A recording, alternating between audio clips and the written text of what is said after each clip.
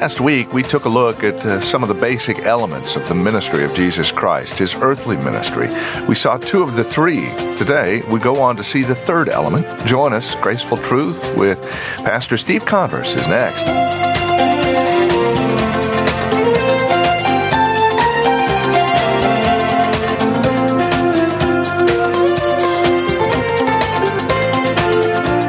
Grace Bible Church in Redwood City, this is Graceful Truth. We welcome you to our broadcast and would invite you to join us today as we focus our thoughts on our third element, our third basic element of the ministry, earthly ministry of Jesus Christ, that of healing.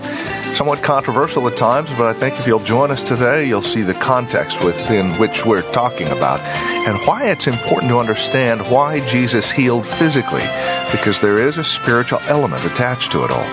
Here now with today's broadcast in Matthew chapter 4, verse 23, Pastor Steve Converse with this edition of Graceful Truth. Well, there's a third element of his ministry. In Matthew 4, 23, at the end there it says, and healing all kinds of sickness, all kinds of disease among the people. Then his fame went out throughout all Syria, and they brought to him all sick who were afflicted with various diseases and torments, and those who were demon-possessed, epileptics and paralytics, and he healed them. See, we have to stop and we have to realize that some people are sick and unhealthy because they have foolish habits. They don't take care of the temple that God entrusted to them. Others suffer as a direct result, as a consequence of their sin. Sickness happens to a variety of people for a variety of reasons. God even sometimes uses physical affliction to discipline his people. In 1 Corinthians chapter 11, it says many of the Corinthian Christians were weak and they were sick and even had died because they basically abused the Lord's Supper. Remember, Ananias and Sapphira lost their lives for lying to the Holy Spirit. And yet Scripture makes it clear that all suffering and disease are not caused by sin. See, sometimes we fall into that default. When you find out somebody's sick, immediately we think, I wonder what they're doing in their spare time. There's something wrong with them. God made them sick. Well, that may not be the case. Suffering and disease are not all caused by sin, ignorance, errors in judgment, or God's discipline. Job, you think about Job, he suffered greatly, that he was blameless, the Bible says. He was upright, he feared God, and he turned away from evil. So when Jesus' disciples assumed that a man who was born blind was being punished, remember that text in John 9? Either by his own sin or by his parents' sin, Jesus corrected them. He says it's neither by this man's sin nor his parents, but it was in order that the works of God might be displayed in him. When's the last time you heard that at a Faith Healers message? When's the last time you heard that at one of these rallies they do on TV, where the people come forward to an individual and they're healed supernaturally, supposedly? You don't hear that. I think some people are sick because God wants them to be sick. He has a purpose. He wants to carry that purpose out, that his glory, that the works of God might be displayed in their life. That's a hard pill to swallow sometimes, but you know what? We have folks even in our own congregation that can testify to that. There's people that are in our own congregation that were sick even maybe to the point of death, and God spared them. And you ask them, would you go back and remove that from your life? And they'd say, no way. I'd do it all over again because God did a work in my heart. See, Jesus' healing ministry was a divine verification that he was who he said he was. His word should have been sufficient, obviously, that he was the Messiah because he was God. But they weren't. They were for those who truly believed. Think about the disciples. We just talked about them a couple weeks ago, how they left everything to follow Jesus. Did Jesus perform any miracle at that point? No. Simply his word was good enough for them. Many heard him and believed in him who had no need of healing for themselves or for any family or friends. It's possible that many who heard and believed in Christ never even saw him perform a miracle at all. Just as many believed John the Baptist's message, although John performed no signs at all. Yet Jesus' healing ministry was this powerful addition to the evidence of his teaching and preaching. You have his teaching and preaching, which totally blew people away. And now you add in the element of his healing ministry. Incredible. And these miracles that he did, it was always to glorify his Father, to verify who he said he was. It says there that Jesus healed every kind of disease and every kind of sickness among the people. It goes on and it kind of lists them out there for us. In that day, Syria was a Roman province that basically took in all of Palestine, which included Galilee. And here he may just be talking about the northern part near Damascus, but in any event, from a wide surrounding area, people brought these folks, these sick people, to Jesus in hope that he would heal them. Now you stop and think back then, plagues were rampant. All sorts of things went wrong back then medically. They didn't have the care that we have today. It's strange back then that the news of a healer could cure any affliction. And when people heard that, man, it spread like wildfire. It says that various diseases and pains. And he mentions 3 of them there, basically. The diseases kind of refers to maladies, different kinds of diseases. The pains refer to the symptoms of those diseases. The first one that people suffered were from being demon-possessed. It says those who were demon-possessed, those who had afflictions that were caused by demons. It's clear from the New Testament that a lot of physical and mental afflictions are caused directly by Satan through the operation of his demons. You can see that throughout Scripture.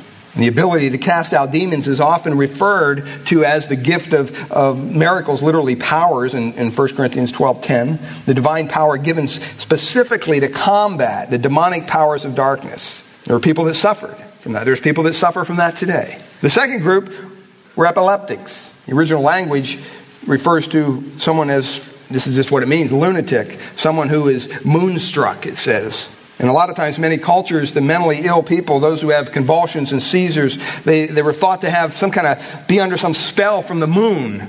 That's just what they thought. But Jesus was able to heal those folks. The third group were the paralytics, those who were basically a wide range of crippling effects on different people. And it really encompasses a broad area of man's afflictions. It encompasses everything: physical, mental, emotional, spiritual. And Jesus was able to deal with it all. He was able to overcome whatever evil afflicted those who came to him. In Isaiah 29, it says, "On that day the deaf shall hear, the eyes of the blind shall see, the afflicted shall also increase their gladness in the Lord, and the needy of mankind shall rejoice in the Holy One of Israel." Well, who is that? That's Jesus Christ. They brought to him all who were ill, and it says he healed them. These miracles basically accomplished 4 things. First of all, they proved that he was divine, because no human being could do such things. John 14:11, "Believe me that I am in the Father and the Father in me." Jesus told Philip, "Otherwise believe on account of the works themselves."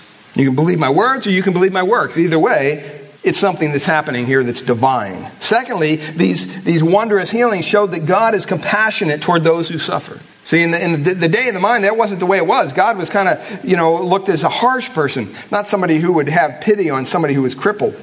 The miracles showed that Jesus was the prophesied Messiah, because the Old Testament predicted that Messiah would perform miracles. When John the Baptist was in prison and began to have doubts about Jesus' messiahship, Jesus told John's disciples, "Go and report to John what? What you hear and see."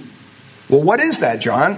What are we supposed to tell John? That the blind receive sight and the lame walk, the lepers are cleansed, the deaf hear, the dead are raised up, and the poor have the gospel preached to them. Matthew 11:4-5. He wanted to encourage his brother John the Baptist, who was in prison, that, hey, I am the real deal. I am who I said I was. I am the Messiah, and here's why. Miracles also prove that the coming kingdom was a reality, that it wasn't some figment of somebody's imagination. These wonders and signs kind of were a foretaste of this marvelous place that God had in store.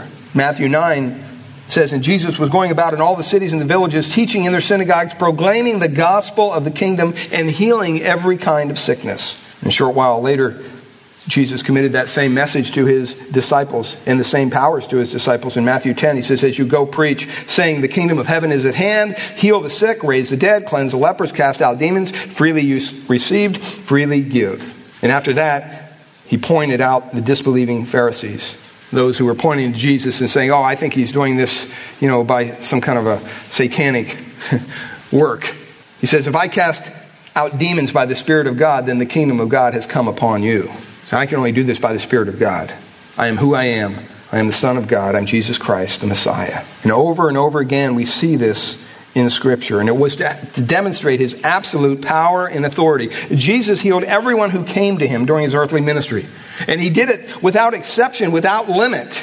And I'm here to tell you today that he still has the power to heal today. He really does. With absoluteness and completeness, as he sovereignly chooses to do so. But he does not promise to heal everyone who asks him. That's not in Scripture anywhere. Not even to those who are his children. That's why sometimes it's kind of tough. You go into a hospital room and dealing with somebody who's sick, and they ask you to pray for healing. The first thing that pops in my head is it God's will for this man to be healed? Because I don't want to pray something that's contrary to God's will. You say, well, why wouldn't it be? For the very purpose we just talked about. Sometimes it's not in God's will for someone to be healed. Sometimes it's within God's will for that person to go home to glory. Sometimes it's within God's will for that person to be brought to a point of despair that they trust in Christ. We don't know what the purpose of God is in all this. But just because somebody's sick doesn't mean that we just have to demand God to heal him. Because that may not be his will. But then again, it may. So how do you pray? I always pray, God, let your sovereign will be done. If it's your will for this individual to get up and walk out of this hospital right now, do it. If it's not, give him the grace to deal with the suffering. But he always healed. Jesus healed without exception and without limit. But he doesn't promise to heal everyone today. See, the miracles he performed while he was on earth were different than any miracles ever, even today. And you may be of a theological bent that doesn't believe that, but I really believe that the miracles that Jesus and the disciples performed were for that day. Can God perform miracles today? Sure he can. But let me point out 6 features of this divine healing that Jesus had that have never been duplicated since the New Testament time. First of all, Jesus healed directly. He healed directly with a word or a touch. He healed without prayer. And sometimes even without being near the afflicted person. He just spoke and it was done. But he healed them directly. Secondly, Jesus healed instantaneously. There was no waiting of restoration for something to happen later. It wasn't like, come back next week, to my rally next week. I'll be here in the big tent and, see, and then you can stand up and testify how God... No, it was instantaneous. Everyone that Jesus healed was instantaneous and it was complete. That's the third thing. He healed completely, never partially. If someone went to Jesus with a sore foot and they didn't mention the sore hand, well, he healed that too. They were whole. They were complete. Fourthly, he healed everyone who came to him. You don't see that today. I've seen people, I've heard people, I've read testimony. People go to these rally things. Benny Hinn is one individual that just does this kind of carnival atmosphere. But I've heard people that go to Benny Hinn's things. They go there in a wheelchair and they leave in a wheelchair. And they're disillusioned. They're even questioning their faith. Why? Because they think that somehow this individual has some kind of supernatural power to do something that really he has no power to do anything. Jesus wasn't that way. He healed everyone who came to him. Everyone who was brought to him. Everyone for whom healing was asked by another. He healed without discrimination as to the person or to the affliction. It didn't matter. Jesus just healed it. He also healed both organic and congenital problems. No matter how severe they were or how long-standing they were. It didn't matter. He just spoke the word and it was done. The last interesting thing about Jesus' healing ministry was that he brought people back to life. He raised people from the dead. He healed even after disease had run its full course and taken the life of its victim. See, wouldn't you think that common logic would say, if that kind of ministry was going on today, if somebody purported to have that kind of ministry and one of your loved ones died, what would you do? I would take them to the tent. Hey, I got another one for you. Raise this one up. That's what I would do. If you were diagnosed with a severe disease, why go to the doctors? Why would you go to a doctor? If there's a faith healer that can just zap you with his hand, then you're healed. That's what you would do. See, the sad thing is people are saying they have that power. They're saying that God gives them that power. But I really believe they're false. Because 201, you can look at their bank account. You can look at their mansions they have all over the place. You can look at their cars and their boats. And what it boils down to, what you put in the little bucket. Because they're greedy people. They're in love with money. And they're willing to sacrifice the cause of Christ on the altar of what they want. The success that they want. I don't see many faith healers out there today that are poor like Jesus was poor. Didn't have a roof over his head. It's just quietly going out, ministering, healing people. I don't see that. See, those 6 features that we just talked about characterize the healing ministry of Jesus and his apostles. At the beginning of the book of Acts, we're told that many miracles and signs happened that the apostles performed them. We see that. We saw that when we went through the book of Acts. Yet at the end of the book, the accounts of miracles virtually cease. They cease. And you can say the same for the epistles. Even early in Paul's ministry, he performed many miracles of healing. Paul himself did. But years later, When Timothy said, I got this stomach flu kind of thing going on, did Paul just simply say, hey, you're healed? No. What did he say? Hey, you want to take some wine for that? That'll help you out. Can't help you beyond that, sorry. At the end of his next letter to Timothy, the apostle reports that Trophimus, I left sick at Miletus. He left somebody sick, something Jesus never did. When someone met Jesus and they requested healing, it was done. Well, Paul left someone sick, apparently beyond the power of Paul to help at that point. And yet at one time he was able to. See, there's no scriptural evidence, beloved, by the end of the apostolic age that miracles of any sort were still being performed. You can disagree, that's fine. But once Israel had turned her back on the Messiah, her divine king, the authenticating signs of the kingdom, there was no more purpose to them. That's why they were given, to authenticate who Christ was. And all of a sudden you see them fade and they disappear altogether. Great multitudes followed him, it says there. For no doubt they came for reasons besides healing for themselves and others. A lot of them came to hear him teach, to hear him preach. Some of them came out of curiosity. But you know what? It's not that God doesn't heal today. He does. He still has the power. Jesus is the same today, yesterday, forever. That's right. But he doesn't necessarily work in the same way. And we have to stop and we have to realize, how does this affect us? How do these three things, this teaching and preaching and healing ministry, what does that leave for us?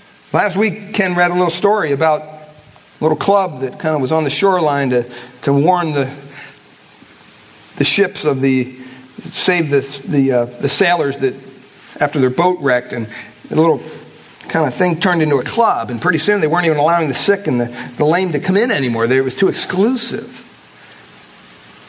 We need to get back to the basics of ministry, teaching, preaching, healing people. Maybe not in a divine way, but in a way that only God can. Healing of the heart. See, three things that make up our mission in life is, first of all, we need to be able to change lives. Our mission is to change lives. That's what Jesus said. He said, follow me and I'll make you what? Fishers of fish? No, fishers of men. What did he mean? You're going to change some people's lives. Instead of doing something temporary with your life, he was telling those fishermen, do something eternal. Do something that has an eternal impact. I like this illustration. When Steve Jobs, co-founder of Apple Computer, offered the position of Apple CEO to Pepsi chairman John Sculley, John Sculley said, I'm not interested. I don't want any part of it. He said he was satisfied with his work at Pepsi. Jobs looked at Sculley in the eye and he said this, are you telling me that you would rather sell sugared water for the rest of your life when you could lead a company that would change the world? See, Sculley made the decision to leave Pepsi, and he went to work for Apple Computer because he probably never heard it put in that perspective before. See, I don't want us just to be out there satisfied to sell somebody sugared water. We have to realize that we have a life-giving message of the gospel that actually changes lives, and we need to share it. We need to become fishers of men. Secondly, our mission is to heal the hurting.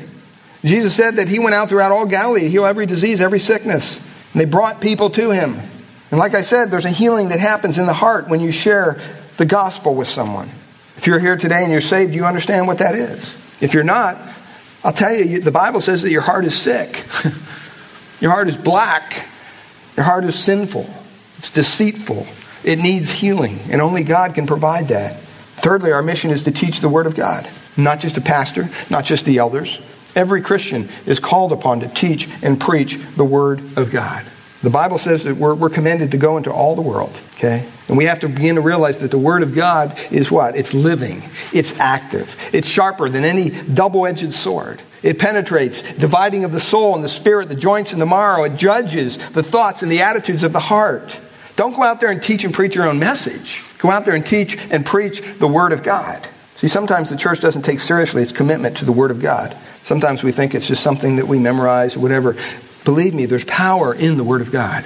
If you're going to share something with someone, say someone was going to die within an hour and you had one thing to share with them, what would it be? I trust as a Christian it would be the Word of God, that you would open up the Word of God and begin to read it and teach it to them, because it has the ability to save their soul.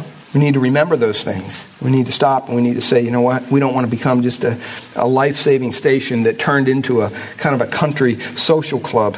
But we want to allow ourselves to be used by God to reach out into this community that He's placed us in and to minister on His behalf to all those who've yet to hear the gospel message. Let's close in a word of prayer. Father, we thank You for Your word this morning. Lord, I pray that this would not fall on just deaf ears. Lord, that we would take seriously our commitment as believers. Lord, we're not here by accident today. You knew each one of us was going to be here, and you've arranged it to be so because you're a sovereign God. And Lord, I pray that as we look at this next week, we'll ask ourselves, are we fulfilling the ministries that Christ has called us to? And I pray that we wouldn't fall under the delusion that it happens in these four walls. Very little ministry really should happen within these four walls. It should happen out there where the ministry needs to take place. We gather here on Sunday to equip ourselves, to build ourselves up, to focus our hearts and our minds on you. And Lord, we ask that you would minister to us and through us this next week, Lord, in the workplace. Each one of us will go somewhere where probably no one else will go this week. A certain building, a certain office, a certain family, a certain coffee shop. And Lord, there's people there who are lost, who need to hear the gospel of Christ. Lord, I pray that we would be creative in our approach, that we would be passionate about the message of Christ. If there's someone here today who's yet to hear, yet to commit their lives to Christ, I want them to understand it's as simply as crying out to God, be merciful to me, a sinner. God, reveal yourself to me in a way that you've never done before. Show me my need for you. Help me to repent of my sin, to turn away from my sin and turn to you, to trust you fully for my salvation. That's a prayer God will answer. He'll make it happen even today. You just yield your heart to Him. Believe that Jesus is the Son of God. Father, we thank you and we praise you in Jesus' name. Amen. The three basic elements of the ministry of Jesus Christ here on earth. And we trust and pray that with a look at these three elements, you come away with a clearer understanding of our Lord and Savior Jesus Christ's immense love for us. You have been listening to Graceful Truth, the weekly radio program originating from the pulpit teaching ministry of Grace Bible Church, located here in Redwood City. And it's our prayer here at Graceful Truth that God would reveal His grace to your hearts through the teaching of His Word each week. We trust you're currently involved in a Bible teaching church in your area. If not, we'd love to have you come and visit us here at Grace Bible Church in Redwood City. We meet each Sunday morning for our praise and worship service at 10 a.m. We offer nursery care and Sunday school classes for our children up to grade 5. If you'd like to encourage us here at the Graceful Truth program, please give us a call. You can reach us at 650-366-9923. That's 650-366-9923. You can also visit us on the web at gracefultruth.org. That's gracefultruth.org. If you would rather write to us, here's our address: 2225 Euclid, Redwood City, California. The zip code is 94061. Your letters, phone calls, emails, they mean a great deal to us. Even more so, join us for worship. Sunday services, again, are at 10 a.m., and details are on our website at gracefultruth.org. If you're not involved in a fellowship at this time, please consider this our official invitation. And now, our teacher and pastor once again. Here's Pastor Steve Converse. Thanks, Andy. We once again want to thank you for listening to the Graceful Truth radio program each weekend. And it would be a wonderful encouragement to us to hear from you about how this program has been a blessing to your hearts. Thank you, Steve. And again, that phone number is 650-366-9923. We thank you for joining us today and trust we'll see you next week at this same time for another broadcast of Graceful Truth with Pastor Steve Converse.